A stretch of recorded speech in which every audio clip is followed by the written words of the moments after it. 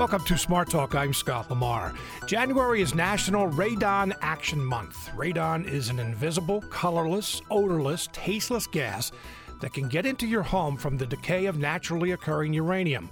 More than 1,700 Pennsylvanians die of lung cancer caused by radon each year. In the mid-1980s, radon got a lot of attention. Not so much today, but that's what we're here to do today on our program. Joining us is Pennsylvania Secretary of the Department of Environmental Protection, Resources, John Quigley. I'm going back a few years and that's not even a new name. The Pennsylvania Department of Environmental Resources, John Quigley. Secretary Quigley, welcome to the program. Nice to be here. Also joining us is Robert Lewis, Radiation Protection Program Supervisor in the Radon Division of DEP. Mr. Lewis, thank you for being with us today. Thank you, Scott. Pleasure to be here. Let me tell our listeners at home that if you have a question or comment about radon, give us a call, 1-800-729-7532, or send an email to smarttalk@witf.org. Secretary Quigley, I mentioned the mid-1980s. Radon actually was discovered, if you will, or made public here in Pennsylvania in Berks County, kind of by accident. And at that time, I remember hearing a whole lot about it. This is something that homes have to be tested. If the radiation levels, the radon levels were above recommendations, that there had to be changes. And we're going to talk about all those things. But as I said, it got a lot of attention in the mid-'80s when it really was discovered. 30 years later, why not so much now? It's a puzzle. It's a serious health threat. As you said, over 1,700 Pennsylvanians die of lung cancer because of radon every year. And nationally, 20,000 Americans die because of lung cancer caused by radon. It is the leading cause of lung cancer after smoking. It's a big deal. But it's out of sight, out of mind. It's colorless, odorless, tasteless. You can't detect it any other way than by testing your home. Folks, live in their homes for a long time and think nothing. It becomes part of life, part of the routine. You don't think about the need or the existence of a potential threat in your own home.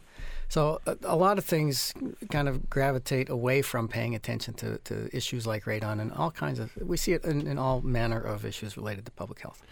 But because it's not getting as much attention, I'm just curious if you know the answer to this. How do we know 1,700 Pennsylvanians die of lung cancer that was caused by radon each year, 20,000 Americans? I'm going to ask Bob to answer that. Okay. I'll speak to that, Scott. That's just some estimates from the EPA. The number that's most frequently cited is simply the 20,000 annual deaths U.S.-wide. But EPA has been broken that down by statewide populations and concentrations that we deal with in Pennsylvania. So they've come up with those estimates. Okay, but my question is, how do they know that those people who died of lung cancer, that radon was the cause of that lung cancer? I just got a letter on my desk the other day, actually from John as well, asking for death certificates due to radon. And we don't see those. You can't distinguish a radon-induced lung cancer from a smoking-induced lung cancer. Actually, you can't even tell that it was due to smoking, basically.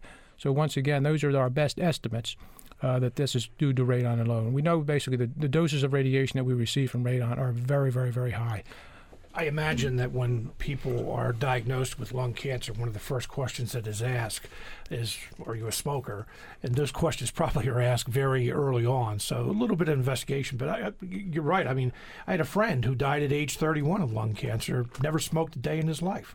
Maybe radon was an issue there. But Bob Lewis, let me ask you, because there probably are people that we are making familiar with this. What is radon? I kind of described it there, but what is it? Well, we described it a little bit. It's a radioactive gas. That's the deleterious effects of it, the radioactivity. And we know radioactivity is a carcinogenic agent. It's naturally occurring. That gives us a wide distribution. And like John already said, the biggest problem from a public outreach point of view that we face is this colorless, odorless, tasteless. I've always said in many presentations I've given, I wish it was, had to smell like a skunk or sulfur compounds. If that was the case and people smelled it in their basement, they would do something about it immediately. But this out of sight, out of mind, we're so busy today with all of our lives and our activities and schools and kids and so forth, it just does not, register with folks that this is potentially, if it is in our homes, and we live in our homes and we're breathing this stuff in our homes. So over time, this stuff is impinging on the lungs, potentially increasing our risk of lung cancer over long-term exposures. Out of sight, out of mind is one of those things. It's very unfortunate. there may be people who would be surprised to know that when you say it's naturally occurring, that there is uranium in the ground. And is it just uranium that is causing this, or what is causing this radiation? No, you're exactly right. It's uranium that's basically calling uranium-238 particularly, and it is distributed. It's not just in Pennsylvania. It's nationally, and it's worldwide. It's just very low concentrations, but the concentrations are high enough, particularly in Pennsylvania, to produce the problems that we have in Pennsylvania. And we just have certain unique geologic formations that contain this uranium throughout the Commonwealth. Mm-hmm. What are some of those unique geographic things that we have? Well, one of them that's most, you referred to it earlier on in 1984 in the Boyertown area, this geologic formation known as the Reading Prong. Right. That's this geophysiographic province that extends roughly from Easton through Allentown, Bethlehem, then ends roughly in Reading. So that just has slightly higher concentrations of the uranium than some other parts of the Commonwealth. But there's sort of other areas. Central Pennsylvania is one of our bad areas. We just know that from the statistics that we collect radon testing data. Southeastern PA, in addition to the Lehigh Valley, and then probably some of the surrounding counties outside of Pittsburgh as well, I guess are some of our worse areas. Mm-hmm. But we see high levels of radon in all 67 counties, unfortunately. Yeah, in fact, we have a map on our website, witf.org. It's actually taken, I think, from EPA, not your website, but maybe you have it reprinted as well. But Secretary Quigley, Bob Lewis is correct from what I've seen, is that if you look, this map has the counties red where there is the most concentrations, where there are the most concentrations of radon, and all of central Pennsylvania, Lancaster County, Berks County, Lebanon County is a solid red. That this whole area of the state, the radon is above recommendations. Yes. What are recommendations? Who makes the recommendations? What are they, without getting too technical? Yeah, well, we could do that. We'll have to if I'm going to answer the question. Okay. Now, the EPA says that the action level for mitigation, you should mitigate your home if there is a presence of more than 4 picocuries per liter of radon in the air. Picocurie, obviously. That's a little tiny bit of radiation in the air. Okay. It can do a lot of damage. But the number to remember is 4. The action level is 4. So if you get your home tested and it's 4 or above, you have to mitigate. And here in central Pennsylvania, it is absolutely prevalent. And I'll tell you from personal experience. I bought my home 6 years ago. It was tested. Didn't show up. The test was below the action level. At Bob's urging, when I came into DEP last year, he said, test your house. Come on, test your house. But Bob, it was hard. But test your house. Bob kept after me and gave me a radon test kit. And sure enough, the level in my home was 30 picocuries per liter. 6 years after I bought the house, tested it again, and it was 8 times the action level. So it was an unsafe condition. So I had to go and have my home mitigated. Now, it was easy. It was done in less than a day. But the simple fact of the matter is, to go to a hardware store for about $20, you can get one of these test kits. You open it up, you let it sit in your basement for a week, seal it up, send it into a certified lab, and get the results very quickly. It's as easy as possible to get your home tested. It's very convenient. It's very inexpensive. It's something that everybody really needs to do. And I speak from personal experience. Don't take it for granted. Test your home periodically, every few years. It's just a smart thing to do. What changed in 6 years? Hard to say. I bought the house in the spring of the year. Windows were open, air was circulating. Tested the house probably in November of last year when there wasn't air circulating. Doors were closed, windows were closed. So the house was sealed up better, and perhaps that's why it picked it up. It could just be the natural variability. There's a little bit of luck involved as well here. So that's why periodic testing just makes sense. So, Bob, when Secretary said that you continued to encourage him, why? Why did you suspect that? It sounds like you suspected there could be an issue there. Well, I just know. I know from looking at these statistics almost every day that central Pennsylvania is particularly bad. So I'm just urging the Secretary, particularly coming onto the agency newly, to make sure he had tested his house as well. The other thing, unfortunately, with real estate transactions, another possibility is you don't know how the house was maintained with a previous owner, unfortunately. So there's several possibilities why it went from, if it was indeed low, to high now. Well, let's talk about that. Secretary said that the first test was done when windows were open, there was air circulating. That makes a difference? No, I don't think he said that. The testing should be always done under closed house conditions. Okay. I thought you said that it had been done. Well, it was done in the spring of the year when sometimes during the day there's air circulating. We did it the right way. All right, the second time. Right. I mean, there is a seasonal variability associated with radon. Generally, this time of the year tends to be higher because of the cold weather outside has situations to cause it higher. Houses closed up, tighter windows, and so on and so forth. So that certainly is one aspect. All right, we have a phone call from Ed in, I believe it's Bartow. Ed, you're on the air. Yes, good morning. Morning. Thank you for an interesting topic. I'm here in Berks County, and I've lived here for a little over 30 years. I actually remember when radon was first found back in the 80s, and I did test my home. It was slightly elevated, and I'm one of those people that said, well, seems fine to me. I recently tested my home last fall, and I do have elevated levels. I'm over 10, actually. And my question is, having lived here for 30 years, been breathing the radon, I'm almost 60 years old. If I remediate my residence in order to get the radon out of my home, am I doomed? Am I going to get lung cancer because I didn't do anything for 30 years, or is there a possibility I can recover from this? All right, Ed, stay on the line because I have a question for you, too. Go ahead. Sure. Yep. There's a very good possibility you can recover from this, and there's a small probability you would get lung cancer anyway. I mean, most people that are exposed to radon don't get lung cancer. Most people that smoke cigarettes don't get lung cancer. But still, nonetheless, it is our homes. It's carcinogenic, so we're still urging people to do the testing. Additionally, once you stop radon exposure, just like once you stop cigarette smoking, you have biological repair processes take place in the body. So it is absolutely, advantageous to stop the smoking, do the test, and then move on. And you basically, time goes on, you get better and better and better. Hey, okay, now Ed, here's what I wanted to ask you, and you tell me if I'm wrong here. The tone of your question, were you kind of asking, can I get away with this without having to pay for it? Is that what you're asking? Well, I guess I guess what I was asking was if I don't do anything now, how can I phrase that? I understand. My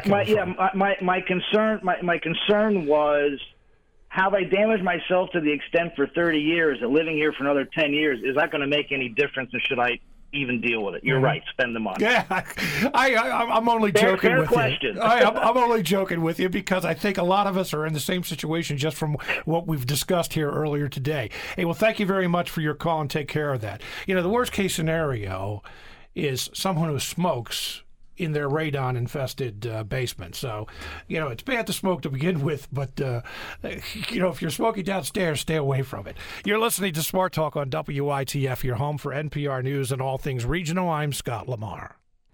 We're talking about radon here in Pennsylvania. January is National Radon Action Month. Our guest today, Pennsylvania Secretary of the Department of Environmental Resources, John Quigley, and Robert Lewis, Radiation Protection Program Supervisor in the Radon Division of DEP. 1-800-729-7532 is the phone number to call if you have a question or a comment.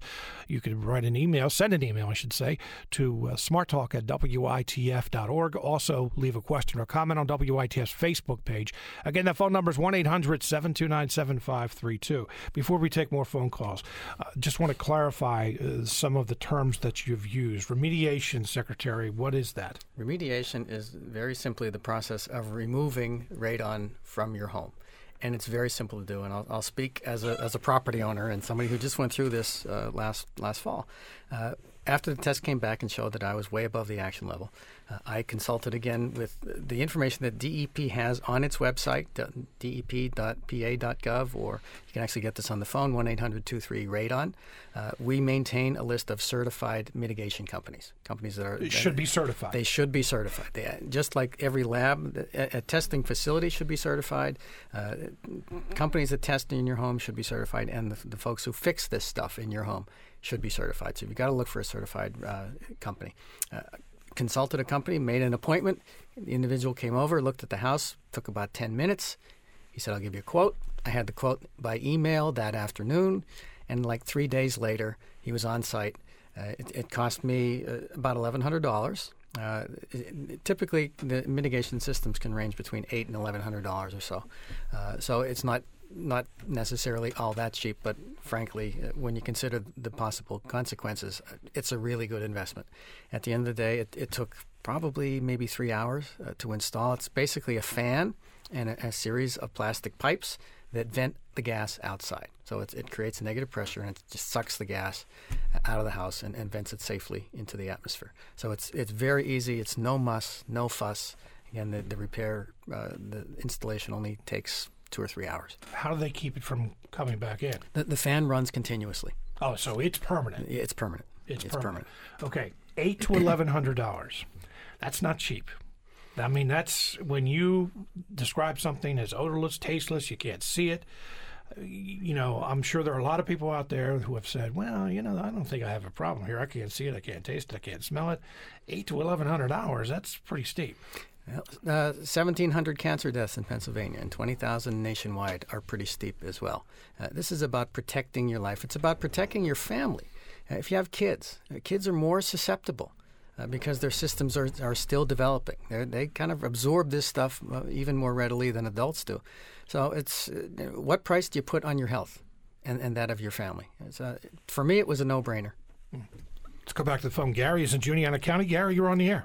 Scott, my head is spinning. I just I don't understand. I worked at the University of Pennsylvania in the medical school for two years trying to get in medical school, and the point was I worked with radioactive microsphere most of that time, and I had to wear a little badge and whatever. And this whole idea of this gas is in your basement, somehow seeps through your floor and stays only in the floor area.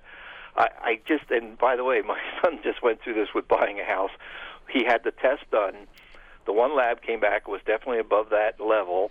It was $3,500 to put that system in. Basically, they punched a hole in the cement floor, put a piece of PVC pipe in there, put a piece of PVC pipe all the way up past the roof, and put a fan in it for $3,500. I'm thinking that looked like about $80 worth of materials. But the thing was, I went and spent the money to have it retested, and it came back with before the thing was done, with a totally different value. So, I mean, I don't understand why this boogeyman, 1,700, can they find the areas that are the highest percentage of lung cancer deaths in Pennsylvania and try to work backwards and see that, yes, indeed, we do think a percentage of those were radon. You just can't make this 1,700 people and say that that's an accurate number. I would believe it would be geographic, and I would also believe that somehow percentage-wise they'd be able to say, well, in these areas we think at least 5%, 6%, 7% of the lung cancer deaths are radon-related. Thank you Gary, very much. Thank you very much for your call. He brought up a couple points there. Couple points. But he does, when we're doing research, do we have evidence that there are more lung cancer deaths in areas where, like central Pennsylvania, like Berks County, you mentioned the Reading Prong, that there are more lung cancer deaths or lung cancers in those areas? Scott, unfortunately, that does not exist. There's just a very complicated epidemiological study there, and they've not seen that anywhere in the country where that you have various mobility with people, and some people smoke, some people don't. So it's a very difficult thing to tease out, and we have not seen that to be the case. Mm-hmm. But that would seem to be, I mean, you say it's complicated, but that would seem to be a fairly easy piece of research if you just see in those areas more lung cancers. Well, you have to look at how long have people been there. They lived there for their years. Where did they live prior to this? What's the smoking patterns? What was the radon in previous homes? So, like I say, it's just a very difficult problem to solve that. It would be great if we had those statistics, because we just one more piece in the puzzle, but we don't. Secretary, you could tell Gary was skeptical. Well, yeah, we run into skeptics on a lot of fronts in the work that we do, and particularly you see it in areas of environmental protection. At the end of the day, our job is to provide the best available information, use the best available science, rely on experts, and certainly EPA it has done studies, and they've given us estimates of the number of Pennsylvanians that die every year because of exposure to radon. At some point, you have to ask yourself, what's my level of risk tolerance? We take this very seriously. I take it very seriously. This is a real public health threat. Folks can believe that or not, but it's our job to protect public health. And it's our mission to make sure this information is brought to the public's attention. And we have an obligation. Whether or not folks want to take that advice is up to them. But we have an obligation to make sure that they are aware that this is a real threat to their health and the health of their family. Let's get a call from Faith in Lancaster. Faith, you're on the air. Good morning, gentlemen. Thank you for taking my call. Yes, you're welcome. With all of this concern about costs, let me just real quickly tell you my situation, and it may be an alternative for some others. I did testing in 2002, and it was 2.2. I repeated it in January of 2013, 4.0, this PCI/L. You know what that is. Now, that's right on the cusp. So I went online and found out through Kansas State University, it's the National Radon Program Services, there's a long-term test from 3, I think it's up to 12 months that you can do. For $25, you can get that. So I did get that. Now I've put it up. I'm going to do it for 6 months. And I wondered, since it's right on the cusp, that 4.0, if you feel that's a good plan. I forget the caller's name, Scott. This is who? Margaret? No, it's who? Faith, F-A-I-T-H. Sorry, because I clicked out of your the message I got. Sorry, Faith. Faith in Lancaster. Well, Faith, you're right on target with that advice. You really been doing your research, because that's a really good way to follow up, and she may be potentially saving some money. These lower end values there, sometimes near the guideline, sometimes even maybe 4 to 8, borderline as I would call them, to follow up with a long-term test like she suggests, which are available for $25 or so, is an excellent way to get a better, more conclusive value, and then you can make your final decision on a year-long test. Actually, right, that's the only thing I would suggest. Information, Scott, for your listeners. Pardon me? Would you like this toll-free number and email address for your listeners who would like to do this? I'll tell you what. I'm going to put you on hold and have you talk to one of our producers who will put it on our website, okay? All right. Thank you very much. I'll much. put you on hold. Thanks, Faith. If I can make one comment on her strategy, Scott, instead of going for 6 months, I'd go a year. Okay. Because once again, you have this variability. Depending on what 6 months you do, you could potentially bias your results one way, high or low. So you go to a year, you get the actual annual average concentration. We have a call, and it sounds like there's some confusion about how to read the test. 6 years ago, this is Tanya. 6 years ago, I tested our house, and the testing was 21 PCI/L. What is that? That's 21 picocuries per liter. Okay. We had a radon mitigation system put in. The state this past year gave out free radon tests, and I, again, tested. The test showed a level of 14 even with the mitigation. Thinking I may not have tested correctly, I tested just in the last 2 weeks. It came back 7.6 with a 96-hour test. What do I do? Well, it sounds like to me like the system you had installed is just not working correctly. And that is not uncommon. Those systems don't necessarily always work the first time they're put in. So I would get back in touch with the contractor who installed the system and say, hey, my levels are still above the EPA guideline. Come over here and take a look and see what you have to do. Sometimes they have to change a fan, add an additional suction point, do some additional sealing. So there's a number of things that they can do in addition to the initial installation. And I would imagine that's free of charge since, I can't say that for sure, but I would hope so. It depends on what the warranty and the guarantee says. If the proper warranty says I'll get your radon levels below 4 for $1,000, then yes, indeed it is. If there's no guarantee or warranty, which we don't require, then maybe they would charge. So it depends. Why don't you require that? Well, it's just not something we have in the regulations. We just I guess that was a business decision. We didn't think we should be impinging upon the business community, so it's never been required by DEP at least. What do you think, Secretary? You want to? I know nobody likes more regulations. Well, it's real simple, Scott, to say, oh, we need that regulation. It's a lot more difficult to actually get a regulation passed in this state. What, but, you mean in the legislature? Well, they ultimately have some say in the matter, and there have been some other efforts through other means to try to prevent regulation from happening. So, it happens in Pennsylvania. The other thing to that, Scott, also is, when somebody's looking for a service, they should obviously be looking for a contractor that's going to give them a warranty. So, right. And I'm not, don't get me wrong, I'm not advocating for any more regulations for anyone out there who wants to say, Scott, you're recommending that or something, or endorsing that. I'm just joking, okay? Yeah. Nancy in Lancaster is on the line. Nancy, you're on the air. Yes, hi. I'm calling with a concern because my husband and I, back in 2009 in the summer, bought a house here in Lancaster, and we had it radon tested. I mean, we did the short-term radon test, and the results indicated that it was suggested that we have mitigation. I guess it was somewhere on the cusp, and I don't remember the exact figures, but that was the word back. We knew that we didn't have any funds at that point to do anything about it, and we still don't. So I'm looking at, I've written down the figures that have been put out. I have from 800 to 3,500, so I guess it goes all over the place. But I'm wondering, is there any source of assistance to have mitigation done? All right. Thank you very much for your call. Very good question. And unfortunately, the answer to that, Scott, is no. There's no really funding available. That value of $3,500 the one gentleman mentioned, that's very unusual cost for typical. As John said, $800 to $1,000, $1,500 is much more typical costs for the installations.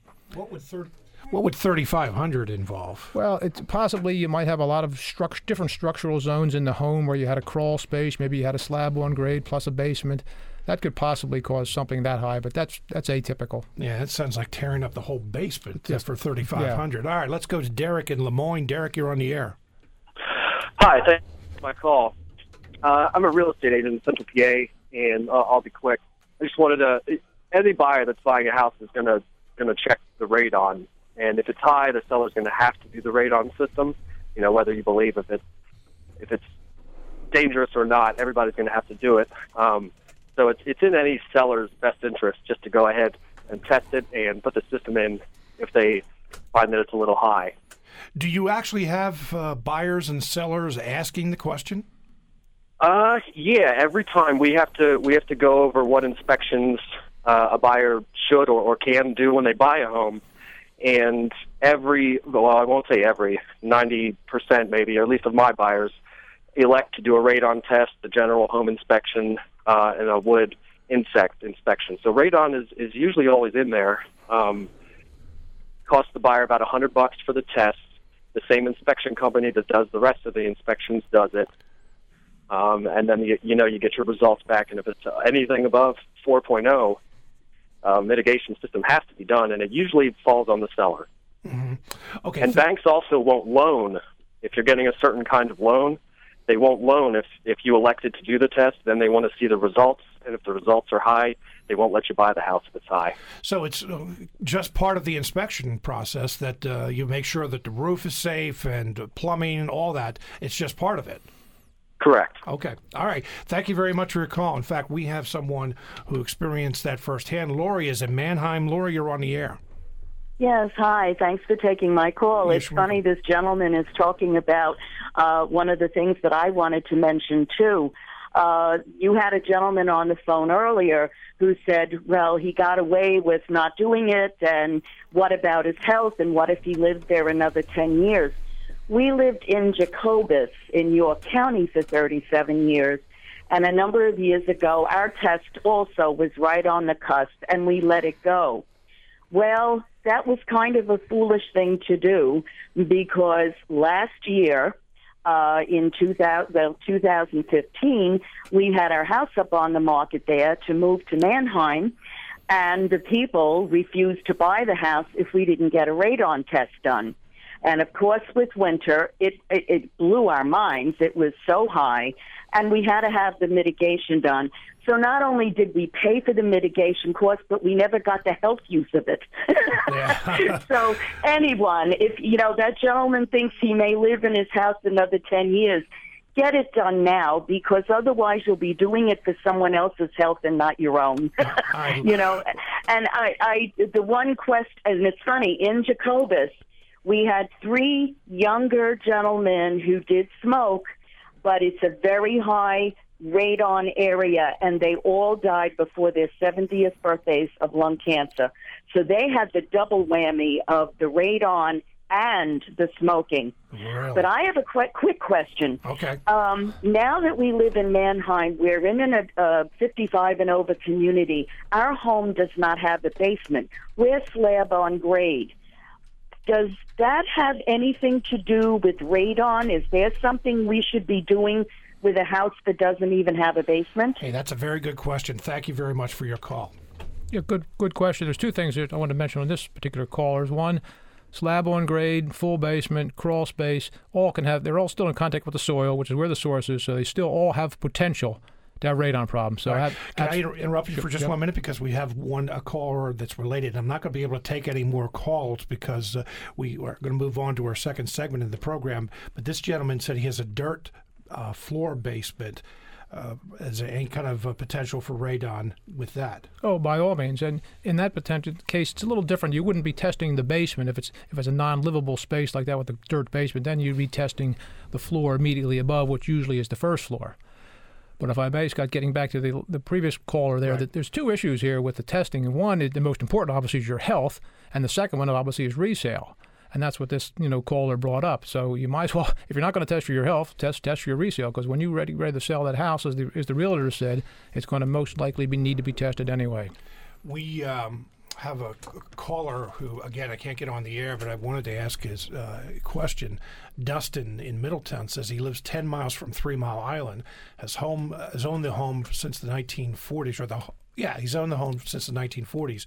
Would radon be any different because of the proximity to the nuclear station?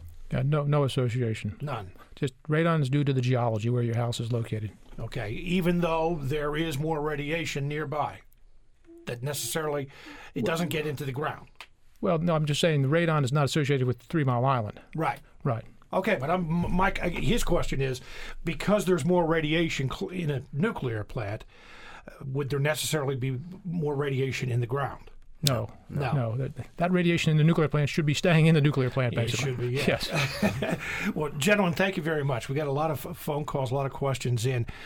Secretary, if you would, repeat those numbers and where our listeners can get more information. 1-800-23-RADON, R-A-D-O-N, and the DEP website is dep.pa.gov, G-O-V. And we will put that on our website, witf.org. Pennsylvania Secretary of the Department of Environmental Resources, John Quigley. Robert Lewis, Radiation Protection Program Supervisor, Radon Division, DEP. Thank both of you for being with us today. Thank you, Scott. You're listening to Smart Talk on WITF, your home for NPR News and all things regional. I'm Scott Lamar. Do you recognize the name Frederick Russell Burnham? Based on his exploits in the American West and in Africa, you should. Gunplay, ambushes, secret missions, countless narrow escapes from death, assassinations performed and thwarted, great fortunes made and lost. That's how publicists describe Burnham's life. Joining us on the program today is Steve Kemper, author of the new book just published this week, A Splendid Savage, The Restless Life of Frederick Russell Burnham. Mr. Kemper, welcome to the program. Thank you, and thanks for that great introduction. I'd like to use that myself. Well, actually, your publicist came up with some of it, so it's not very often that I use the language in a press release, but I thought that after reading the book that it covered it pretty well. All right, Fred Burnham was a superhero before the word was even dreamed up. If you had to describe him in 60 seconds or less, how would you? Well, I'd say he was an adventurer, a frontiersman, a imperialist soldier, a prospector, a seeker after the big bonanza, and a seeker after action, world action, historical action. We'll discuss many of his exploits here. In fact, we're not going to have enough time in 20 minutes to do all that, but why isn't he more well known? Well, that's what happens with history. There's so many important people that are important in their own ages, and then they get swallowed up and forgotten. And Burnham was a small player on the world stage, but he seemed to be everywhere. Everywhere there was action, he seemed to show up. So he didn't do anything that was magnificent. He just did a lot of incredible things that nobody else had done, and that I don't think any single man that I know of did in one lifetime. Well, I don't know if I'd agree that he didn't do anything magnificent because, as you're right, I mean, just reading the book, I don't know if there's any characters out there like him. No, I'm not going to follow this chronologically completely, but let's go back to even his childhood. He was born on a Lakota Sioux Indian reservation in 1861. At 13 months, he escaped death or capture. Well, it's a Winnebago reservation. That Wikipedia says Lakota Sioux. I discovered it was Winnebago, and it was 15 months old. I'm sorry, I'm a journalist. I can't make these minor corrections. But you're right. The Lakota War of 1862 caught his parents in it, and Burnham's mother saved him from incineration by running away and stashing him in a shock of green corn. And that's when the Sioux burned the cabin, the green corn stalks didn't burn. And when she came back the next day, he was still there alive. That's the way he started life. And that was just a precursor of the dangers to come. His father was not the swashbuckling figure that his son was he? No, his father was a preacher. He had 2 degrees, undergraduate degree and a divinity degree. He was a very well-educated man who decided to go to the frontier and save heathen souls. He couldn't make any money doing that, so when he got married, he became a farmer. He was evidently an evangelical Christian, fire-breathing sort of guy. Hey, I'm going to have to interrupt you for just a second. For some reason, okay, let me turn this down a little bit. Maybe we're getting some static. Can you hear me? Yes, I can hear you fine. Okay, we're gonna call you back though, because all of a sudden your first few minutes were fine, and now all of a sudden we have static in your line. So we're gonna call you back in just a minute. Okay? Great. All right.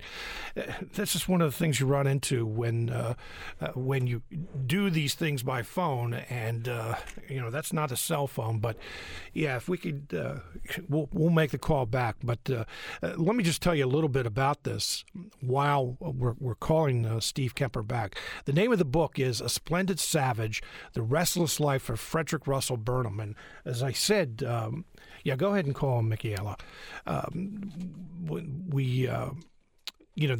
I'm surprised that Fred Burnham is not more well known because of some of the exploits, and hopefully we can get him back on the phone here in just a minute, and you can describe some of these things. But what we're going to be talking about is when he was in the American West after surviving at 15 months old that Sioux invasion where the cornfield was burned, but he was in the green corn. Is he there? Okay, let's try now. Steve, are you there? I'm here. Okay, for some reason we still got a little bit of static, but I think it's passable. All right, you were talking a little bit about his father. Yeah, his father began as a preacher. He has 2 degrees, a divinity degree and an undergraduate degree, and decided to take all that education and go west to save heathen souls in Minnesota on the frontier. But he couldn't make a living, so he became a farmer. And after that, couldn't make a living because he got injured, and so the family moved to California. So they moved to California, Southern California, to the small town at that time of Los Angeles. Now, his father died, but Fred Burnham, at the age of, was it 12 or 13? 12. At the age of 12, decided, because his family was moving back to the Midwest, at the age of 12, decided to stay in Los Angeles. Now, that would be unheard of today. Why did he decide to stay, and what did he do? How did he survive? Well, he decided to stay, I think, for 2 reasons. His excuse was that his mother had borrowed money to take the family back to Iowa. But he really wanted to stay because he was independent and wanted an adventure, and he found it right away. He became a writer for Western Union, working 16 hours a day, and then he paid off the debt, and then he became a hunter for freight camps, camping in the mountains all over California. At the age of 14, he was a hunter supplying meat to the people you're mentioning in the mountains. So, just think about your first job. This was not even his first job. This is probably his second or third job where he's supplying meat. Now, what changed his life, though, was he learned how to become a scout. He learned how to scout. Talk about that. Well, he apprenticed himself to these old scouts, old frontiersmen who had helped to settle the West, and he was fascinated by this. He was also fascinated in Minnesota. He hung around with a lot of Indian children in Minnesota, and that's where he got the bug to become a scout. And it's important for Burnham. It was not just this romantic idea. It was a discipline. It was rigorous. It was something you devoted your life to. Later on, journalists said that they had never seen anybody so devoted to a craft. One guy compared him to Paderewski, the pianist. He said he's put in as much time as Paderewski has on his skill. And he astonished people with what he could see and learn and tell you just by walking through a landscape. Now, he turned up in places like Tombstone, Arizona. This is when the Earps were there. The gunfight at OK Corral was, I think, a little bit later after he was there. But he was in other places in the West fighting Apache Indians and being involved in range wars. Yeah, it's hard. This stuff is it's a little bit obscure because there's no written records about it except his own. I found some references in newspapers to certain things that occur in his memoir. He wrote 2 memoirs, but it's a little bit shadowy. So I handle it, contextually. But he was involved in the Tonto Basin feud, as the Pleasant Valley Wars is another name for it, which is the bloodiest feud in U.S. history, far more than the famous one in Kentucky. And involved in that, involved in smuggling in Tombstone, involved in scouting against the Apaches and the outbreaks there. He was a prospector. He was evidently worked as a deputy sheriff, bringing in outlaws using his skills as a scout. So he worked as a so-called shotgun messenger on Wells Fargo wagons, guarding bullion. So he kind of did it all. Well, I want to talk about the Apache part of it, though. He wrote and told many, many people throughout the years, even well into later in his life, that he had so much respect for the Apaches, especially their scouting abilities. Yeah, they were his paragons for scouting because there was no group of people like them that he had ever seen and ever would see, in fact, for the rest of his life. They could go through a landscape and eat, find things to eat, find water. They were ruthless as opponents. They were guerrilla fighters. They were a small people, nomadic. They had to be to survive. And they terrorized large areas of the West with just a small group of people. So they were also in superb condition. They wouldn't follow any leader who wasn't as brave and smart and disciplined as they all were. So all those things for Burnham were ideals for scouts. You're listening to Smart Talk on WITF, your home for NPR News and all things regional. I'm Scott Lamar.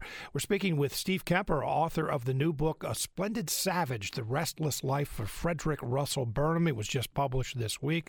A great read. If you have a question or comment, maybe you've heard of Fred Burnham, maybe you haven't, 1-800-729-7532, or send an email to smarttalk@witf.org. Fred Burnham also was a prospector. He was constantly looking for gold and other minerals. Now, he goes. This is like throughout his life he does this, but in the West especially. Yeah, well, he got the gold fever, as he called it, which everybody had out there. There were a lot of guys wandering around the West with a burro and some coffee and beans and bacon and a shovel. And Fred was one of them, and in fact he had to do that because he wanted to get married at one point, and his future father-in-law said, well, you aren't marriage material at this point, you better come back with some money. So he had to go into the desert, and he found the gold mine eventually, which allowed him to marry his wife, Blanche. Yeah, he did marry Blanche, and they settled down in Southern California, but he was restless the whole time he was there. Yeah, for one of the great love stories, I mean, they were totally devoted to each other. The letters between them are lovely, really, and yet he could not stay at home. He had to be off. He had to be going, looking for action, looking for money, and often Blanche went with him, but because that's the only way she'd get to see her husband. But boy, Fred could not stay home. No, he wasn't at home, as you write, for the birth of any of his children. Yeah, that's true. He was always off trying to make a buck, trying to fight somebody. Yeah. Now, as you said, he was restless when Burnham was restless when he and Blanche and really both of their families were settled near Southern California. But finally, he had been he had read throughout his life and heard other people talk about Africa. And he decided to go to Africa. Now, think about this. This is in the 1890s. This is not something that it was easy just to, buy a ticket on an airplane and get on the plane, fly 15 hours to Africa. This was, riding a boat, settling in, completely different culture, no communication like we have today. An American going to Africa, that was very unusual. What motivated him to want to go to Africa? Well, motivations are always complicated. I think there are a couple things. For one thing, he was disgusted with the Gilded Age, with the corruption that he saw everywhere, big money, big banks controlling everything, squeezing off opportunities for everybody else. So that was one thing. Second thing was that he felt like the West had become tame, and he wanted a frontier. And third, he was very excited by Cecil Rhodes's ambitions to build a huge new nation in southern Africa, a white nation, of course. And so he thought, well, I'll go there. I might get rich. I might be able to help shape a new country's existence, and it sounds exciting. Cecil Rhodes, what many people today, at least here in America, would think of, or his name associated with, is Rhodesia. And, that's the country that was formed by what he was looking to do. But war came, not just one, but we'll talk about the numerous times when war came. But war came after Burnham and Blanche, his wife, and actually his first son, Frederick, had moved to southern Africa, and he became a scout for the British. Talk about some of his exploits, because, again, this sounds like something out of Indiana Jones with some of the exploits that he had in Africa. Yeah, as soon as he got to Africa, in fact, he was about 100 miles away from the fort that had been established, one of the forts that had been established in what became Rhodesia when war broke out, because the Ndebelés, which was the tribe who owned the land there, who had always been there, were very warlike. They were similar to the Apaches in their warrior culture.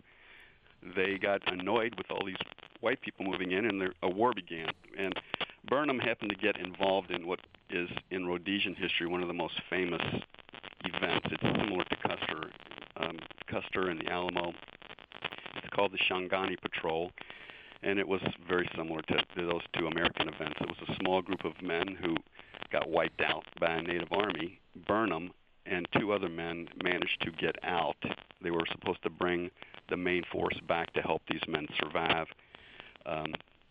And so he went down in Rhodesian history as one of these survivors, which was controversial, by the way, as you know from the book. And then the whites thought that everything was smooth and peaceful, and yet, of course, it wasn't. The Ndebelés were resentful. They rose up again. There was a second war, a second revolt, and in this war, Burnham was assigned to assassinate the chief priest of the native god called. And he took on this mission, which he thought was a death mission, but he accomplished it. He killed the high priest in his cave, and that was a mistake. It turned out to be a mistake. Burnham thought that it helped to end the war, but it turned out that this priest was neutral, because military intelligence was poor. They didn't understand the native religious culture. But nevertheless, there he is at the center of history again. So became famous because of that. The British newspapers ate it up. He was many stories, became famous as the American Scout. Well, we only have about 2 minutes left, and there's so much more to talk about with Fred Burnham. Just quickly, he was given land as a reward for his service. He was prospecting and exploring, not home very often as usual. He went back to the United States, almost became a Rough Rider with Teddy Roosevelt. He prospected for gold during the Klondike Gold Rush, went back to Africa as chief of scouts for the British. Now, this is an American who was chief of scouts for the British, went back to the United States where struck oil in California, so he became wealthy when that happened. And he also inspired the Boy Scouts out there, even to the point of the hat that he wore, the Stetson hat that he wore, and his handkerchief, the neckerchief that he wore that was taken for Boy Scouts. We only have a minute or so left, and there's too much to cover in just that time. Steve, how did you get interested in Burnham? I was doing a story for Smithsonian Magazine about hyenas. So as part of my research, I was researching big game hunters and their attitudes towards hyenas. And I came across a reference to the famous American scout, Frederick Russell Burnham, who knew more woodcraft than anybody I'd ever seen. This was a quote from Frederick Courtney Selous, who was a famous African hunter and explorer. I'd never heard of Burnham. The name stuck in my mind, and that's the way these things happen. They rise up from the muck and won't let you go, and so you have to start looking into them. Steve Kemper is the author of the new book, A Splendid Savage, The Restless Life of Frederick Russell Burnham. A great read. Mr. Kemper, thank you very much for being with us today. Thank you for a great interview. Thank you. Coming up on tomorrow's program, the U.S. Supreme Court decision this week on mandatory life sentences for juveniles. We'll explore that decision tomorrow on Smart Talk.